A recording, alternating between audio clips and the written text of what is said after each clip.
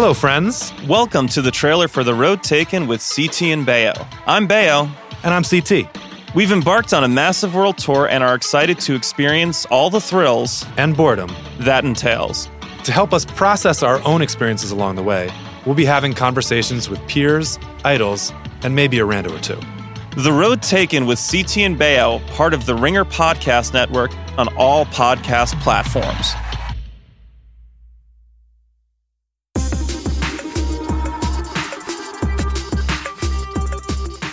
Welcome to Jam Session. I'm Juliette Littman. I'm Amanda Dobbins. A story broke right after we recorded last week, and it was not the Prince Harry one. It was shortly thereafter. Ben Affleck was seen out to dinner in Los Angeles with a blonde, per the Daily Mail. We'll come back to that one because we're going to talk about it. Also, we'll talk more about Prince Harry and RIP to our favorite Instagram function. It's not my favorite, but... It's my favorite. Okay, we'll talk about RIP that. to my favorite Instagram function. Okay. But first, let's talk about Ellen DeGeneres and her television show, Ellen. Oh, boy. What's your Ellen appetite, Ellen diet like? How often do you watch an Ellen video? When someone who is famous that I care about is on the show, I will watch short clips of it on YouTube. The last time that I watched Ellen before this whole Let me guess. situation today, yeah. The Brad Pitt situation? Yes, because I sent it to you. And we didn't actually talk about this on any podcast. So before we have to cancel Ellen, which we're not canceling Ellen, but, I don't cancel. Before we talk about Ellen, let's just talk about that video where Brad Pitt went on Ellen to promote Ad Astra, but he does a bit where he sits in the audience like a normal fan of Ellen. And he sits in the audience and watches the show for like a full 7 minutes. Like he's there for a very long time and they keep cutting back to him. It's pretty wild. And he's like in on the jokes about the various segments. It's just Brad Pitt doing Ellen comedy for 7 minutes. And like it's definitely only women sitting next to him are just losing their minds. Imagine if you went to any sort of event and then Brad Pitt were sitting next to you as part of like a promotional gag. I mean, I don't know. I would like be drenched in sweat. I would have dry mouth. I'd be so nervous and like distracted. I mean, I can't even imagine. The event would be sitting near in the general vicinity of Brad Pitt. Fear of something like this is basically why I don't go to events. I really driven you to be homebound. Can't leave the house. I really hate audience participation. Which is not, I enjoyed this Brad Pitt moment because I thought Brad Pitt was very charming. But if I had to be the person sitting next to him, interacting with strangers as part of performance, there's nothing that makes me more uncomfortable. I did not sign up to be a part of your performance. I agree with you. Just sort of like leave me alone. It's like I never went to Blue Man Group for this reason. Cats is like a real traumatic memory for me. I hated Cats, and I love musicals. It's just, boundaries, personal boundaries. As we all know, I believe in them, and that includes all performances and public events. So you would never go to Ellen is kind of the baseline. But if you did, would you dance? You know when everyone dances at the beginning of Ellen? That's how every show starts. I do know that. And you know what? I enjoy it. Watching it. I'm not really a joiner, as you know. Yeah. But I'm not either. Do like dancing. I love a wedding floor. Like I love a wedding DJ. So sure.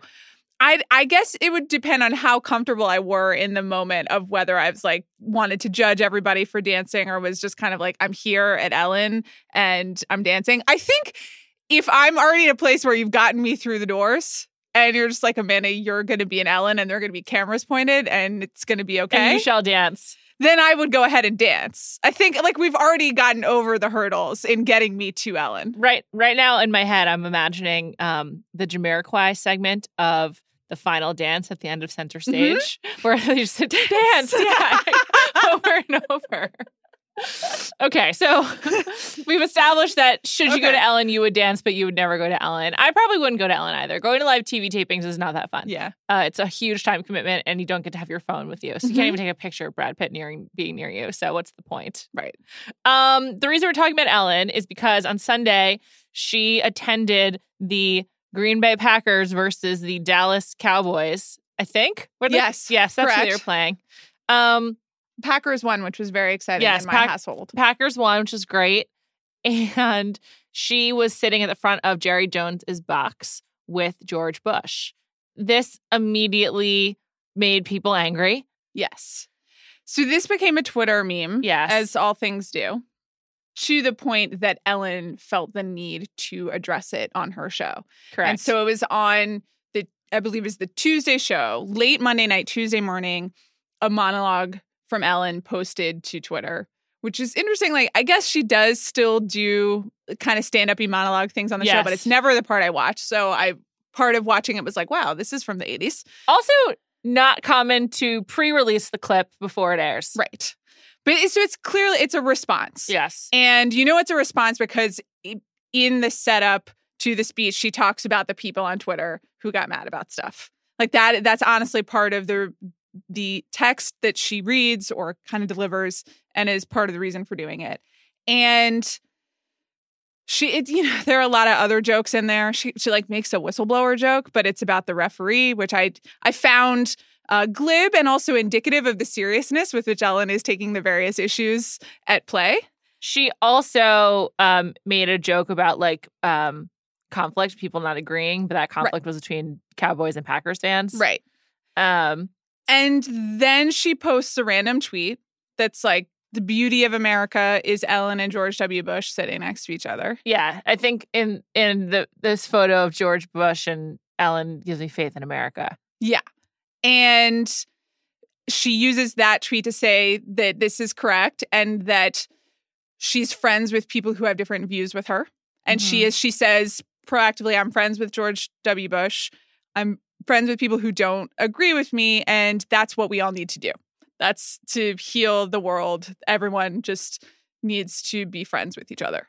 Yeah. And I think like on the surface, you and I both agree with that. Like, yeah, try to find middle ground with someone who you don't completely see eye to eye with. But I think George Bush as a celebrity is completely separate from George Bush, the president, in 2019, which is weird because he is a celebrity because of his family's political legacy, not only his own, like his father as well, and others. And a lot of people were really angry about George Bush when he was president. He followed a lot of the norms that many of us have grown up with of government. So he seemed like, at the time, more palatable than people who don't like Trump, which happens to include you and me. But the issue is just Ellen's, I think, the way she approached this topic was very, as you said, glib.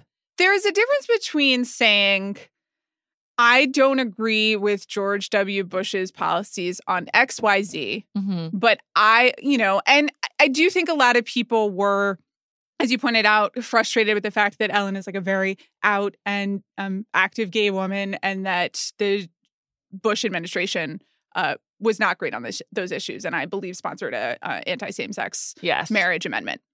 So and people were like, how can you do that? And frankly, when it's, as far as Ellen's relation to her own personal identity and beliefs, like I'm not going to litigate that at all. But I think there's a difference between Ellen saying, I don't agree with George W. Bush on same-sex marriage or on LGBTQ rights. But the way that we overcome these differences is by talking about our views and for me to be friends with him and for me as a gay person to be able to talk with him and have discussion. To tell him about my life, to educate him, to tell him how I feel. Exactly. But there's something to like actually naming the issues or naming specificity that makes you actually believe it. Yeah. And there's a difference between specificity and what Ellen said, which was just like, whatever, we should just all be nice to each other. Yeah. We should all be nice to each other in a really empty, superficial level. Yeah.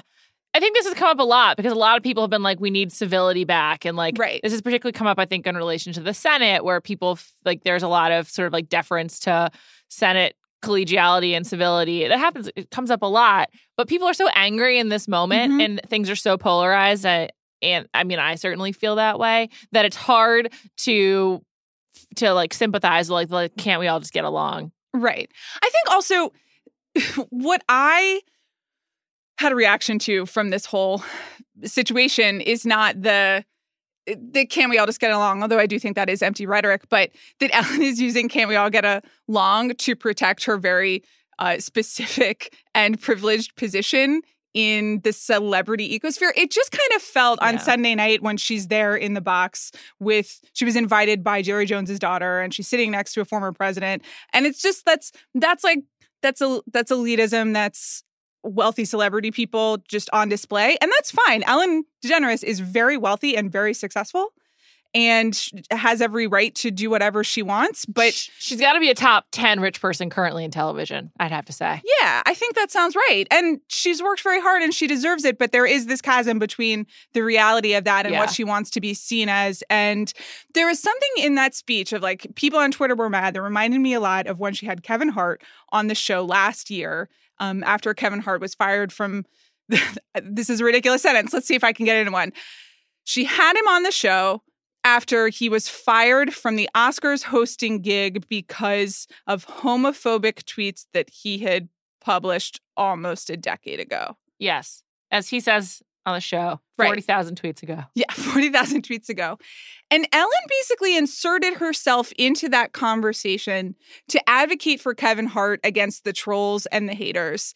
And there's this really surreal interview that I just rewatched where they're both just, the tenor of it all is how dare anyone question us? How dare anyone look back at public statements? How dare anyone hold me responsible? Kevin Hart is literally like, this is a public attack on my brands. And Ellen is just like, the only way to protect against the haters is for you to be able to host the Oscars again. Yeah, and he even says that the evidence that people went back to his tweets 40,000 tweets ago, the fact that people did that is evidence that it's an attack. Like to him, it's like because they went back to something that was already to look back to something that's public, it has to be an attack and malicious and deliberate. And there's just this kind of like keeping people out of the gates quality to it. If it's just like, we're famous and successful and how dare you question that? And I think even her recent comedy special on Netflix was called Relatable. Yeah. And it was like playing with this entire idea of I'm rich and I'm famous, but I'm still supposed to be this person that everyone wants to dance with and kind of the resentment that she feels about that. And so I just can't watch any of this without just thinking, oh, you're just self-serving, protecting yourself. You're just like a really rich person who doesn't want to deal with any criticism. Yeah. And I think on the one hand, I think we both would really agree, like, let's not let people on Twitter dictate the conversation all the time. Like, I think I made a cancel joke earlier, but we don't cancel people. Yeah. Like, that's just definitely not something that I think we on Jam Session want to do. Like, it's just sort of not how we've been operating, nor do we want to.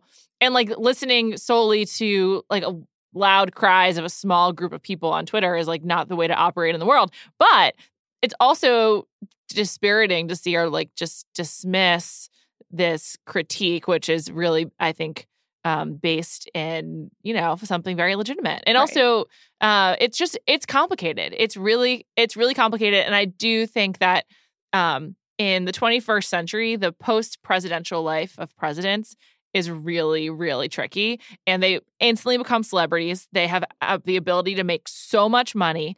And they go from, they should go from not, making a sort of like a standard amount of money for a president. Right. And being like a public servant, a career public servant usually, to then a massive celebrity, like among the 10 most famous people in the world. And it's a really weird transition. I think it must be strange to live and to navigate and to like be a part of. But it also makes it hard to legislate, like, who are these people in the consciousness now? Right. And I think it's also true for someone as famous as Ellen. It's difficult to reconcile personal beliefs in politics with your public image and your public success and platform. And we've talked so much about should celebrities be political figures, and we're living in the consequences of that every single day in a really profound way. But to deny that you have any sort of impact or that people aren't watching you, and also that you haven't made millions of dollars off the fact of people watching you. You can't have it both ways. Yeah. And I think you're totally right. It's complicated. It's nuanced. I'm not saying that everyone on Twitter like posting a screenshot was, has the moral high ground here. But I think the reflexive dismissiveness of the Ellen speech today just indicates that these people have a lot of power and they're maybe not thinking about it in the way that we would like them to. Her platform is massive. I think that's a big part of it. It's not the same as like some other like cult figure. Like it wouldn't be the same as like Timothy Chalamet sitting in the front of a box with George Bush, you know? Like that's really, or even like someone like, you know, like Billie Eilish. Like it's just really different. The way that Ellen connects with people is really different. And one thing I have been thinking about is it probably is exhausting to constantly be the face of a movement or to be constantly identified as a movement. And Ellen was famous first for being a comedian and a sitcom actress. And then she extremely famously was, you know, her character came out and then Ellen came out. Yes. And so she has been like probably one of the most high profile gay people for so long. And that must be like incredibly profound and I can't understand it, but also exhausting. And it probably is hard to like constantly be the face of that, but it also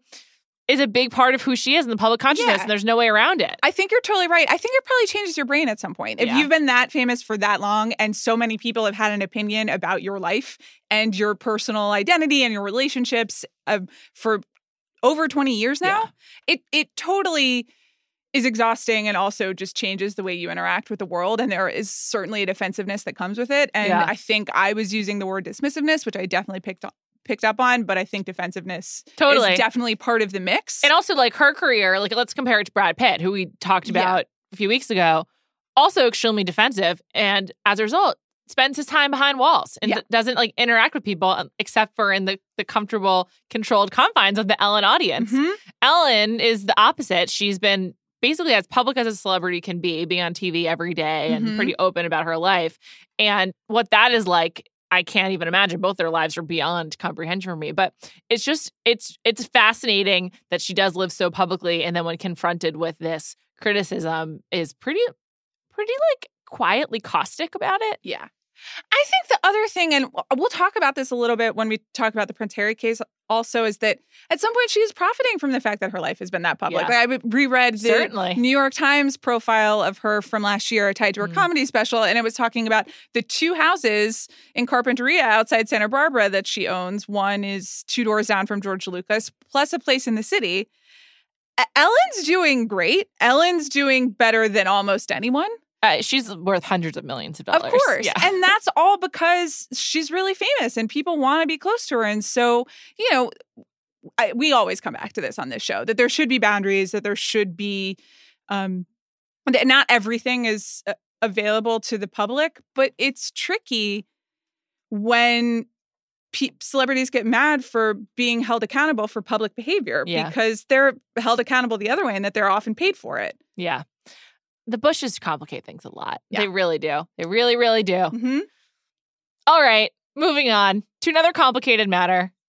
The case of Ben Affleck going out for dinner with Laureen Powell Jobs. Is this complicated? Well, I think it's really, really funny. Okay. Really hilarious. So it's about a week ago, I believe. It was last Wednesday. The Daily Mail first posted that Ben Affleck was out to dinner with a pretty blonde woman. Yes. And then their story was promptly updated after people pointed out. Specifically, ringer dish friend Claire Malone. Yes. I honestly believe that Claire Malone should be paid for this headline update. Because yes, I agree with you. She pointed out, thank you, Claire Malone, that it was Laureen Powell Jobs, who is a philanthropist and most famously the widow of Steve Jobs. So they went out for dinner, and the insinuation, whenever Ben Affleck is seen with a woman who is not Jennifer Garner or immediately identified, is that he's there on a date. And I just thought this was hilarious, absolutely hilarious. Obviously, because I didn't know who Laureen Powell Jobs was. And I just find the insinuation they were on a date very comical. I'm sorry, but I do. No shots at Laureen Powell Jobs at all. All the shots at Ben Affleck. Everything we know about. Wow. This is a sacred cow for you. I can't believe that you just. I say it from love because I love Ben Affleck so much and want and hope for the best from him and for him. And nothing that I've seen about him in the last 5 years indicates that he would be having a casual date at a highly photographable restaurant right off of PCH with a woman as formidable as Laureen Powell Jobs. I'm sorry. That's how I feel. What if he did, though? Can you imagine if that's like Ben Affleck's 5th act? If that's Ben Affleck's 5th act, I'm shaking right now. Is basically Clooneying and then marrying someone way out of his league with much higher like moral standards and just trotting around being like, yes, I support my wife in her initiative to save the world. I would die of happiness on the spot.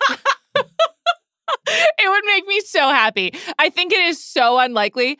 One reason I love Ben Affleck, quietly also very philanthropic. Yes. And my guess is they were having some philanthropy dinner or some business dinner where she was like going to fund something. According to your beloved Page Six, Laureen Palajabs has been involved with Affleck's Eastern Congo initiative since 2010. Nailed it. There I knew you go. it. I There knew you it. go. Absolutely knew Yeah. it.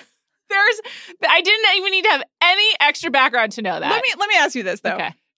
If Ben Affleck and Laureen Palajabs were not even secretly dating, they were dating. They announced it by going to Giorgio Baldi. Do you think they'd go to Giorgio Baldi? Do you think that they would choose that? Do you think that they'd just be like, whatever, we're going to do it? Or would they try to keep it secret? Because Giorgio Baldi, for those of you who don't know, is like the paparazzi are always there because famous people are always right there. off the PCH. Mhm.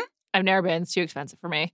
Rihanna likes to go there. Yes, she or does. used to when she came to LA. I guess she doesn't anymore. There's a new restaurant over there right in the same area Okay. called Mason that I think she goes to now Okay. instead. All right. I believe she may be an investor. Mm. So if this is my guess about why they went to dinner there. Okay. For some reason, Brad Pitt got to choose. I keep saying Brad Pitt. I know. I just love that guy. For some reason, Ben Affleck got to choose the location, and Ben Affleck, who is often photographed in Brentwood and the Pacific Palisades, must live in that general area, was like, okay, you're coming to me. What's the most convenient, fancy dinner place for me? Giorgio Baldi, Okay. is my assumption. All right. Or his assistant couldn't get him to respond about where he wanted to go to dinner. So they just picked an old reliable, Yeah. Giorgio Baldi. Okay. This would not be how they announced it. I think I agree. I think that the selection of restaurant indicates that they are not dating because if they were trying to keep it under wraps, they would have gone somewhere else. Okay. 100%. Okay. And I'm sorry. I just know this is not a thing. But I'm happy that Ben Affleck is a wonderful philanthropist and finding other great philanthropists. Amen. Amen. Also, doesn't she own the Atlantic magazine? I don't know if she owns it or whether she's the primary investor at this point, but yes, she has a financial relationship with the Atlantic. That's a beautiful way of putting it. Financial relationship. I'm going to start to describe. I have a financial relationship with my car. I pay for it. There are so many things. It's immediately like, I have a financial relationship with like Glossier or some shit. But Incredible. Just absolutely incredible. Okay. Okie dokie. Moving on. So last week we discussed Prince Harry's statement on his website about how he and Meghan were taking action against the Mail on Sunday. I presume that continues. There's been no update to say otherwise. Has been an update to say that he's also suing 2 other newspapers. Yes. And this is related to alleged phone hacking of his mother, Diana. Yes. Twist I didn't see coming in this story. I think it might also involve hacking of Harry voicemails as well. I see. I think that it's essentially that the statute of limitations is pretty flexible on these sorts of things. So it might be a whole range of issues. But yeah, they've essentially broadened the scope of their legal action from the Daily Mail to 3 newspapers. And yeah, they're really taking it on. They are. I've learned about this primarily through the Twitter of Hugh Grant, your favorite and mine, actor Hugh Grant, his actual Twitter handle is Hacked Off Hugh. And this is in reference to the work that he does with an organization called Hacking Inquiry, which is a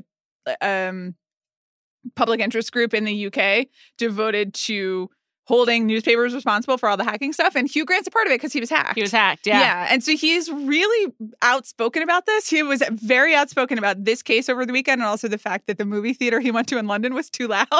That was hilarious. It's my favorite. It's the only film Twitter I like. So good. But it just like threw a lot of principled Brexit updates and thoughts about phone hacking and Prince Harry. And then he's just like, the cinema is too loud now, which I just really support Hugh Grant. But it's been interesting reading the papers more, the coverage of these more generally, and I have found The Guardian to be most in line with my particular perspective on covering these issues. It seems like they will definitely win these legal cases. Interesting. Though with the hacking one, they might have to testify, which would be fascinating. I'm glad you brought up testifying. Because Yeah. this brings me to just a memory I wanted to share. Mm-hmm. I believe it was 2010. Sure. For the last hacking scandal, Yes. good old Rupert Murdoch had to testify before Parliament. and someone threw a pie in his face. And Wendy Dang sprang up Oh my God, I forgot about to that. defend him. All time. Probably one of my best moments of life. Certainly a top 3 moment of life on the internet. And every time I watch Succession, I was this week on Succession when they testified before Congress. I was like, will there be a pie? And will someone defend Logan? Yes. And no, there was not. I was devastated. Anyway, all we can hope for is some more shenanigans. Totally safe shenanigans before Parliament as it relates to celebrity hacking. Yeah. I have a hard time imagining both of them testifying. It also doesn't really seem for the hacking things that Meghan is involved, at least according to... Nothing has been confirmed on these, but according to the reports I've read. It doesn't seem like Meghan will be speaking much on these topics. So far, it's been announcements and statements from Harry. Right, which is wise in the sense that he's really able to immediately draw on his mother's experience. Yeah.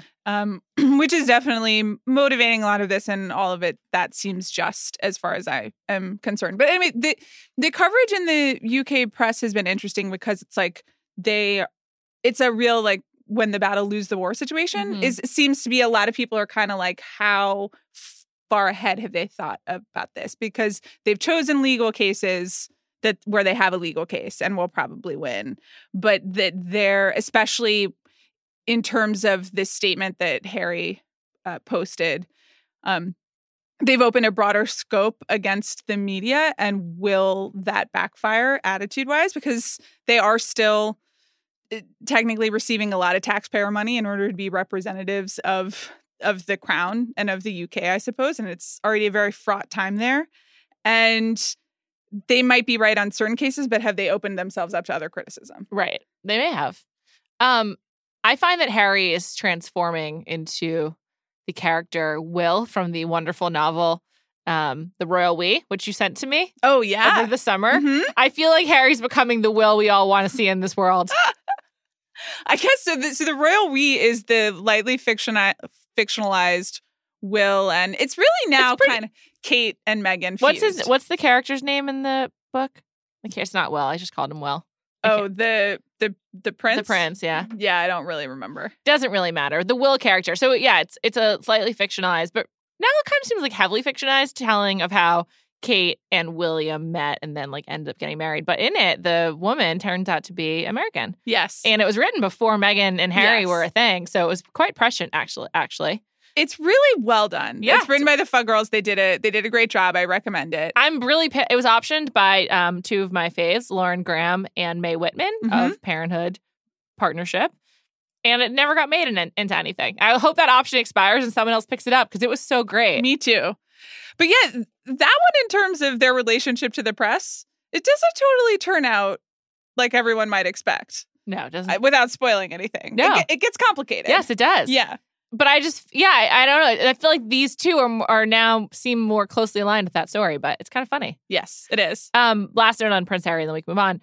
Did you see the video from their trip when he was in Malawi where this reporter asked him about like some meeting he had just had with, you know, a public event where he like didn't like the question and he calls her by name and he's like, Rhiannon, don't behave like this. I didn't see And then gets in the car and just drives off. Well, she literally is like, what is the point of the event that you just did?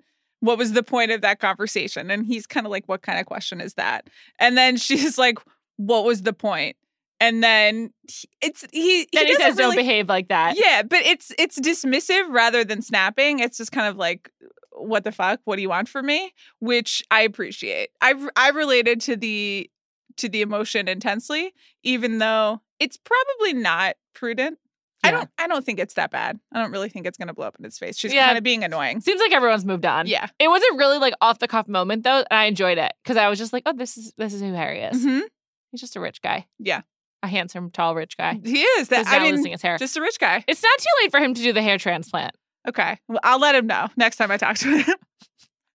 Alrighty. Final topic of the day is a eulogy, a dirge from me, and just a parting goodbye from Amanda. Less emotional. Mm-hmm. Instagram is getting rid of the following activity tab, so you can see what the people you follow are liking and who they're following. And I don't know that the relationship between Gigi Hadid and Tyler Cameron would have come to light so quickly had it not been for that tab. So not only am I upset for the celebrity implications, but also because I love that tab and it's a great way of knowing when your friend is ignoring you and not texting you back. I have a lot of questions that I'd like to ask you. Okay. Let's start with celebrity and work our way down. Okay. So, yes, we did learn about Gigi and Tyler, and perhaps honestly even spurred them together with our enthusiasm Definitely. via the Instagram activity feed.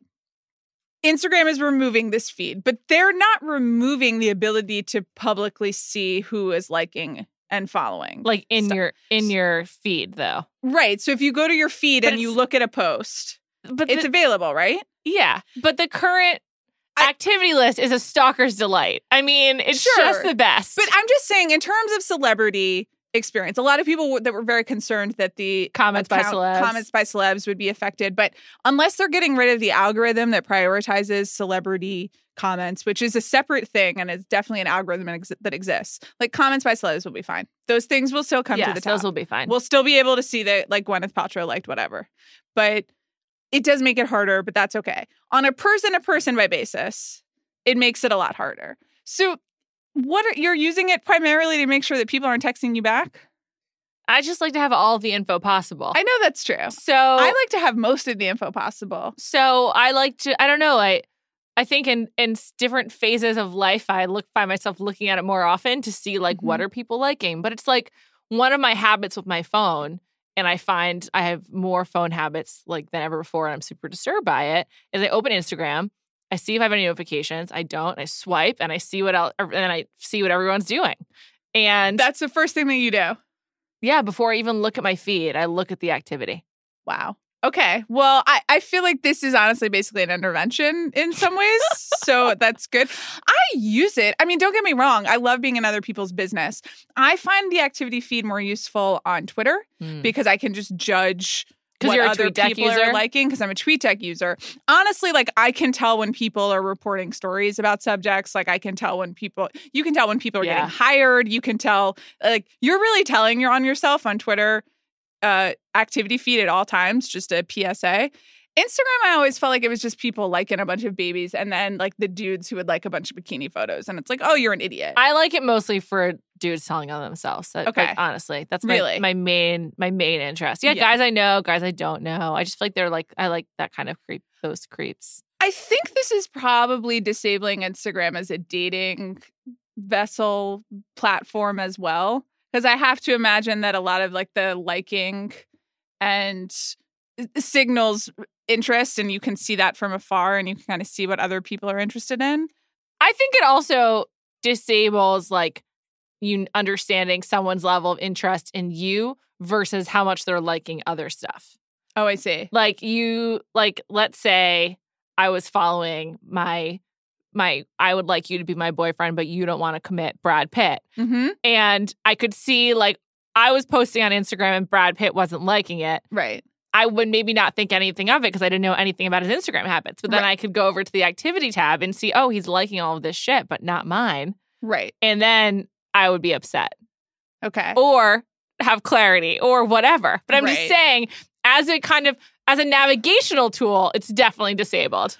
Let me take this one further, though. Yes. Because theoretically, if this is possible, shouldn't any rational Instagram user be aware that what they're liking is public, and shouldn't they be smart about it? So giving people so much credit.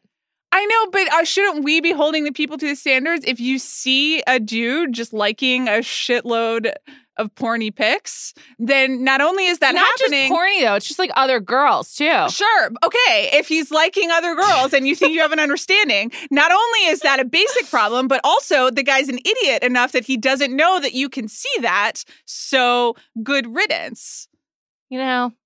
This isn't this. So aren't we protecting? I guess we're protecting ourselves. I guess we're protecting ourselves. I just like having all this info, and I like keeping tabs on people. Okay. So I'm just really disappointed it's going. The info will be available. You usually try a lot harder to get it. Okay. A lot harder. I had another Instagram note that I actually just thought of as we were discussing this, and also since I mentioned Tyler. And Tyler posted a photo with Instagram influencers Sarah and Erin Foster. The quote was, "Had a great time at the La Mer event with my younger sisters. Now I got some moisturizer for this crusty face of mine." Erin and Sarah both commented on this. And I just want to note that Erin and Sarah Foster's father is David Foster, who is the former stepfather, as seen on The Real Housewives of Beverly Hills when he was not yet former, of Tyler's ex-flame, Gigi Hadid. Mm-hmm. I find this all very weird. I think that you probably have a better understanding of the relationship between, say, Sarah Foster and Gigi than I do. Or Tyler, for that matter. Probably. That's true. All three. But, yes, it seems weird, but it also seems possible that those two just basically don't have a relationship with Gigi. I guess not. I mean... She didn't like the pic, in case you're wondering. That's good to know. Maybe they have a minimal relationship with Gigi and they wish they had more of a relationship because Gigi's really famous. And so that this is a way of getting Gigi's attention and annoying her. Do you think Tyler would be complicit in that? I fear that Tyler's looking for the most attention possible right now. Okay. Yeah. So he could be. Right now. I guess so. Maybe the positive spin on all this. It's neither positive nor negative. It's just incredibly intriguing to me. This is like a great Instagram story, in my opinion. Well, do you think Tyler's trying to get Gigi back? I think maybe he's like interested in making her jealous, perhaps. I don't know. Okay. Who's to say?